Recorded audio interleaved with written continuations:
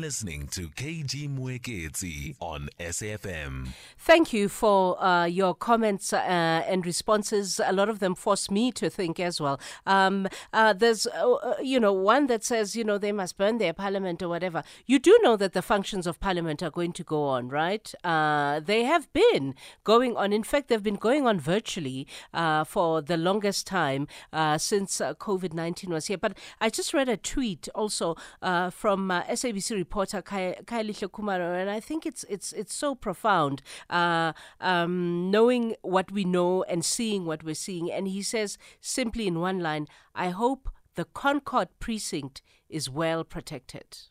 Because the Constitutional Court precinct is where that famous or infamous, depending on how you look at it, report is going to come from, right? And we know that where only one part is being delivered to the president, there's another two parts to go. So that precinct needs to be properly protected. Thank you for your WhatsApps. Keep sending them. Let's go here now. President Cyril Ramaphosa is today expected to formally receive the first part of the interim report into allegations of state capture. But this may not happen, as the Johannesburg High Court is also expected to hear an application by Democracy in Action to oppose the handover of the state capture report. According to them, President Cyril Ramaphosa should not be supplied with the report because he's been implicated directly and indirectly by testimony heard by Deputy Chief Justice Raymond Zondo. Dr. Ntsikelelo Breakfast is a political analyst and joins us now.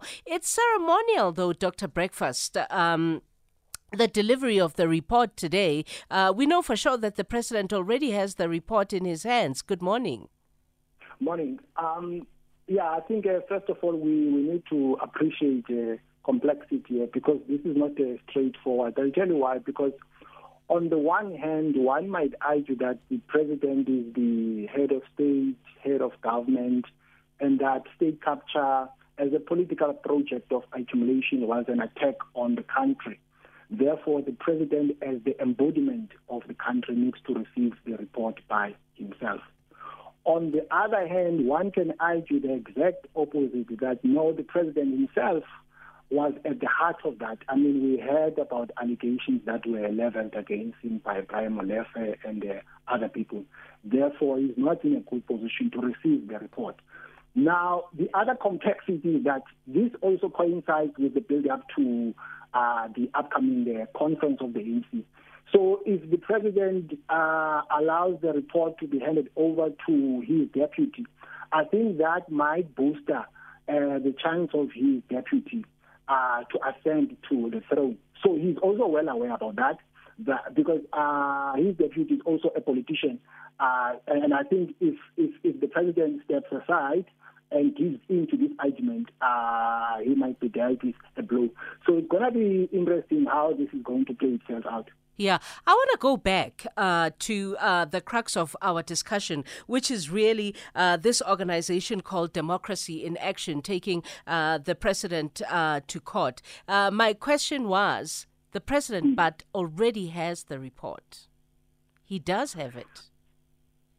Yes, and that is quite unfortunate, though, because the public has been omitted in that. And that is not a mere omission. It's a significant omission, because democracy, after all, is government of the people, by the people, and for the people. So I think the public also should have been taken on board to interact with the report. I'm not saying that the president is going to chop and change now the findings, but I think it could have been better if the public was also taken on board as well. Yeah, how then, do you tie it to the conference, the ANC conference that is happening at the end of the year? The ANC has been dealt with a blow with regard to its electoral performance. And that has been attributed to how the ANC as government has failed to deal with the issue of corruption. Now, the president is the embodiment of the party. So normally those shortcomings are attributed to him. So corruption is not just a buzzword. Corruption is systemic. it is embedded in different spheres of government, including in the private sector.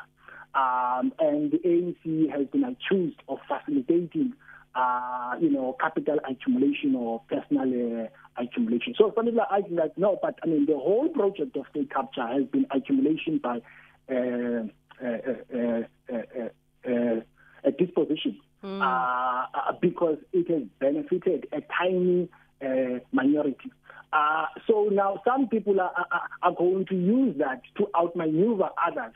So that is the link, you know what I mean? But even the Ramaphosa administration has been an expression of chronic capitalism because it has also facilitated corruption. For instance, if you look at the PPE standards, and so there is a symbiotic, in my opinion, relationship between the two, between the report that will be unveiled alongside the conference of the ANC. Yeah. Can we go back, though, to what instructions the State of Capture report by former Public Protector Thuli Madonsela said, because the instruction came from there, didn't it? That once the commission is done, the information has to be collated and given to whoever is the sitting president, because Ramaphosa wasn't sitting president at the time, whoever is the sitting president at the time, and, there will be remedial actions that have to come out of the report. No, of course, that's a very good point that you are raising, because the State Capture Commission was meant to uncover the truth about what had happened. The State Capture Commission was not instituted by the ANC. It's not a brainchild of the ANC. It was instituted, as you pointed out earlier on, due to one of the recommendations of that report of Umama Thuli Madonsela. Yes. But now, the challenge now is that the theoretical foundation of the concept has always been challenged with regard to what is meant by state capture. Because the forces of RET, they have their own definition. And the Ramaphosa brigade, also they have their own definition. For instance, the forces of RET, they argue that the state refers to an instrument of oppression. The state represents certain class interests, meaning that if you want to examine state capture, you will have to examine the historical development of the state, starting from 1910. Sure. That you cannot confine state capture to the 2 terms of former President Zuma. Yeah. On the other hand, yes. No, go on. No. On the other hand, you have other people who are arguing that no, state capture, the terms of reference were very specific. They were confined to the 2 terms of former President Zuma. So the argument then is that no, but this state capture commission is aimed at former President Zuma. Yeah. It is meant to project him as a person who is corrupt. Because even at this particular juncture, the state is still being used by capital to facilitate personal accumulation. So why then do you focus on one person? Yeah. Part of the challenge of being South African is sometimes we forget that South Africa is not divided into the RET forces and the New Dawn forces. There's average South Africans, right, who get deeply affected by poverty, inequality, and everything that comes with. And those average South Africans, should they be happy with the fact that this report is being collated, it's being delivered, and hopefully it will drive some sort of change for them, or should they just be indifferent to this report? Well, I agree with you that institutionalization of corruption has made the war on poverty, inequality, unemployment, and mission impossible, because the money that is meant for development doesn't reach where it should be. It benefits those who have proximity to power. And that dichotomy escalates, the social divide. But the problem is that sometimes when we talk about corruption, tend to be selective. You know what I mean? We still have the issue of Marcus Josta, Steinhoff. Yes, but we tend to turn a blind eye to those issues. So I'm saying that if we want to address the issue of corruption, we must address it across the board. So, I mean, the report is going to be given without the proper contribution of the former president who's implicated, who's former President Jacob Zuma. He was given the opportunity to go. He opted not to. Or at least he didn't finish testifying. Does this mean that the outcomes are potentially going to be unfair to him and the people that believe, the narrative that you yourself spoke about earlier? Yeah, I think Shorozi at a strategic level made a mistake by appointing the commission, then walk away from it. You should not have done that. You can't have it both ways. You can't appoint the commission when there's evidence that is presented against you, then you walk away. So I think, unfortunately, he is at fault in that regard. At the same time, I'm well aware that there have been arguments that have been made questioning, like I said, the theoretical foundation of the concept that some people wanted to have a predetermined outcome. How do you foresee things in the ruling party once the report is made public, even later on this year? And also the impact on the president himself. What kind of pressure is he now facing that, part of the report is being handed over to him? Well, some people might use the findings, if he is implicated, to take a swipe at him. That is also corrupt. He's not the right person to be the president of the ANC. But I think the ANC was also on trial. My view is that the damage is done, and what is done cannot be undone. Yes. In the sense that the electoral performance of the ANC was dealt with a blow.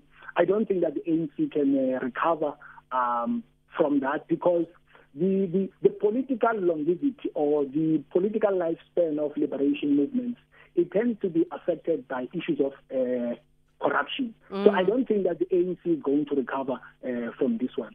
Should we make anything of the President's court action to want to release the report when he's had all of the parts of the report? Because you know that the President has gone to court saying, as soon, for example, we thought that as soon as he's read this report or, has mulled on this first one, then he releases it to us and so on and so forth. He's gone to court saying, no, he wants, the time and the space to have the understanding and mulling over the full report before he takes it out into the public. What should we make of the fact that he's not going to show us the first part of the report just yet? I think the president would like to be circumspect, because he made a blunder before on the issue of Busasa and gave wrong information. I'm sure he doesn't want to make the same mistake again. So could it not be because of of him being implicated? Partly, yes. So I think he would want to maneuver carefully, because, this report has a political meaning with regard to him as the president of the ANC, whether he's fit and proper or not, to help the ANC to redeem itself or not. So I think he's going to be very careful how he maneuvers around this, and he's not going to give in to the demand that is made by democracy in action. And of course, as I have this conversation with you, Dr. Breakfast, this weekend is the January 8 weekend for the ANC, which is a significant milestone for them. So, what do you expect the president to take there? Because he takes a lot of things. Parliament burned down, he received the report, or depending on what outcome comes out of the DIE but he has received the report. We know that he's received the report already. Ceremonially, he gets it, of course, also today from the Deputy Chief Justice. But even more paramount, because as people like to say, he's ANC first, right? As they all like to say, that they're ANC first. Even more paramount, he takes all of these things to January 8th. Yeah. What do you expect? Yeah, so over the weekend, I think the president is going to look back, then look ahead. He's going to look at the issues that have affected the country, COVID-19, the performance of the ANC, issues of institutionalization of corruption, gender-based violence, femicide, and so on. And then he might look at international relations, because there is a connection between the two spaces, domestic issues and international issues. And then talk about the upcoming conference of the ANC. But you know what? It could have been good if the ANC had held its conference last year, so that the president also give accountability, because he sort of like escaped that. So he has been fortunate, but yeah, we shall see how it goes. We've got a voice note on the Zondo report. I don't know if we can play it for you and then you comment on it as well. Let's hear what they had to say. Jaoke, from here in Shawela, Soweto. I just want to comment regarding this, what is happening of this report to Mr. Ramaphosa as a president. According to me, I think he's the right person to receive it.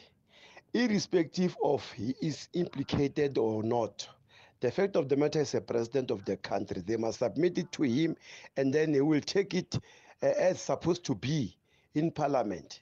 You have to do that in parliament. And then there's the parliament they are going to judge.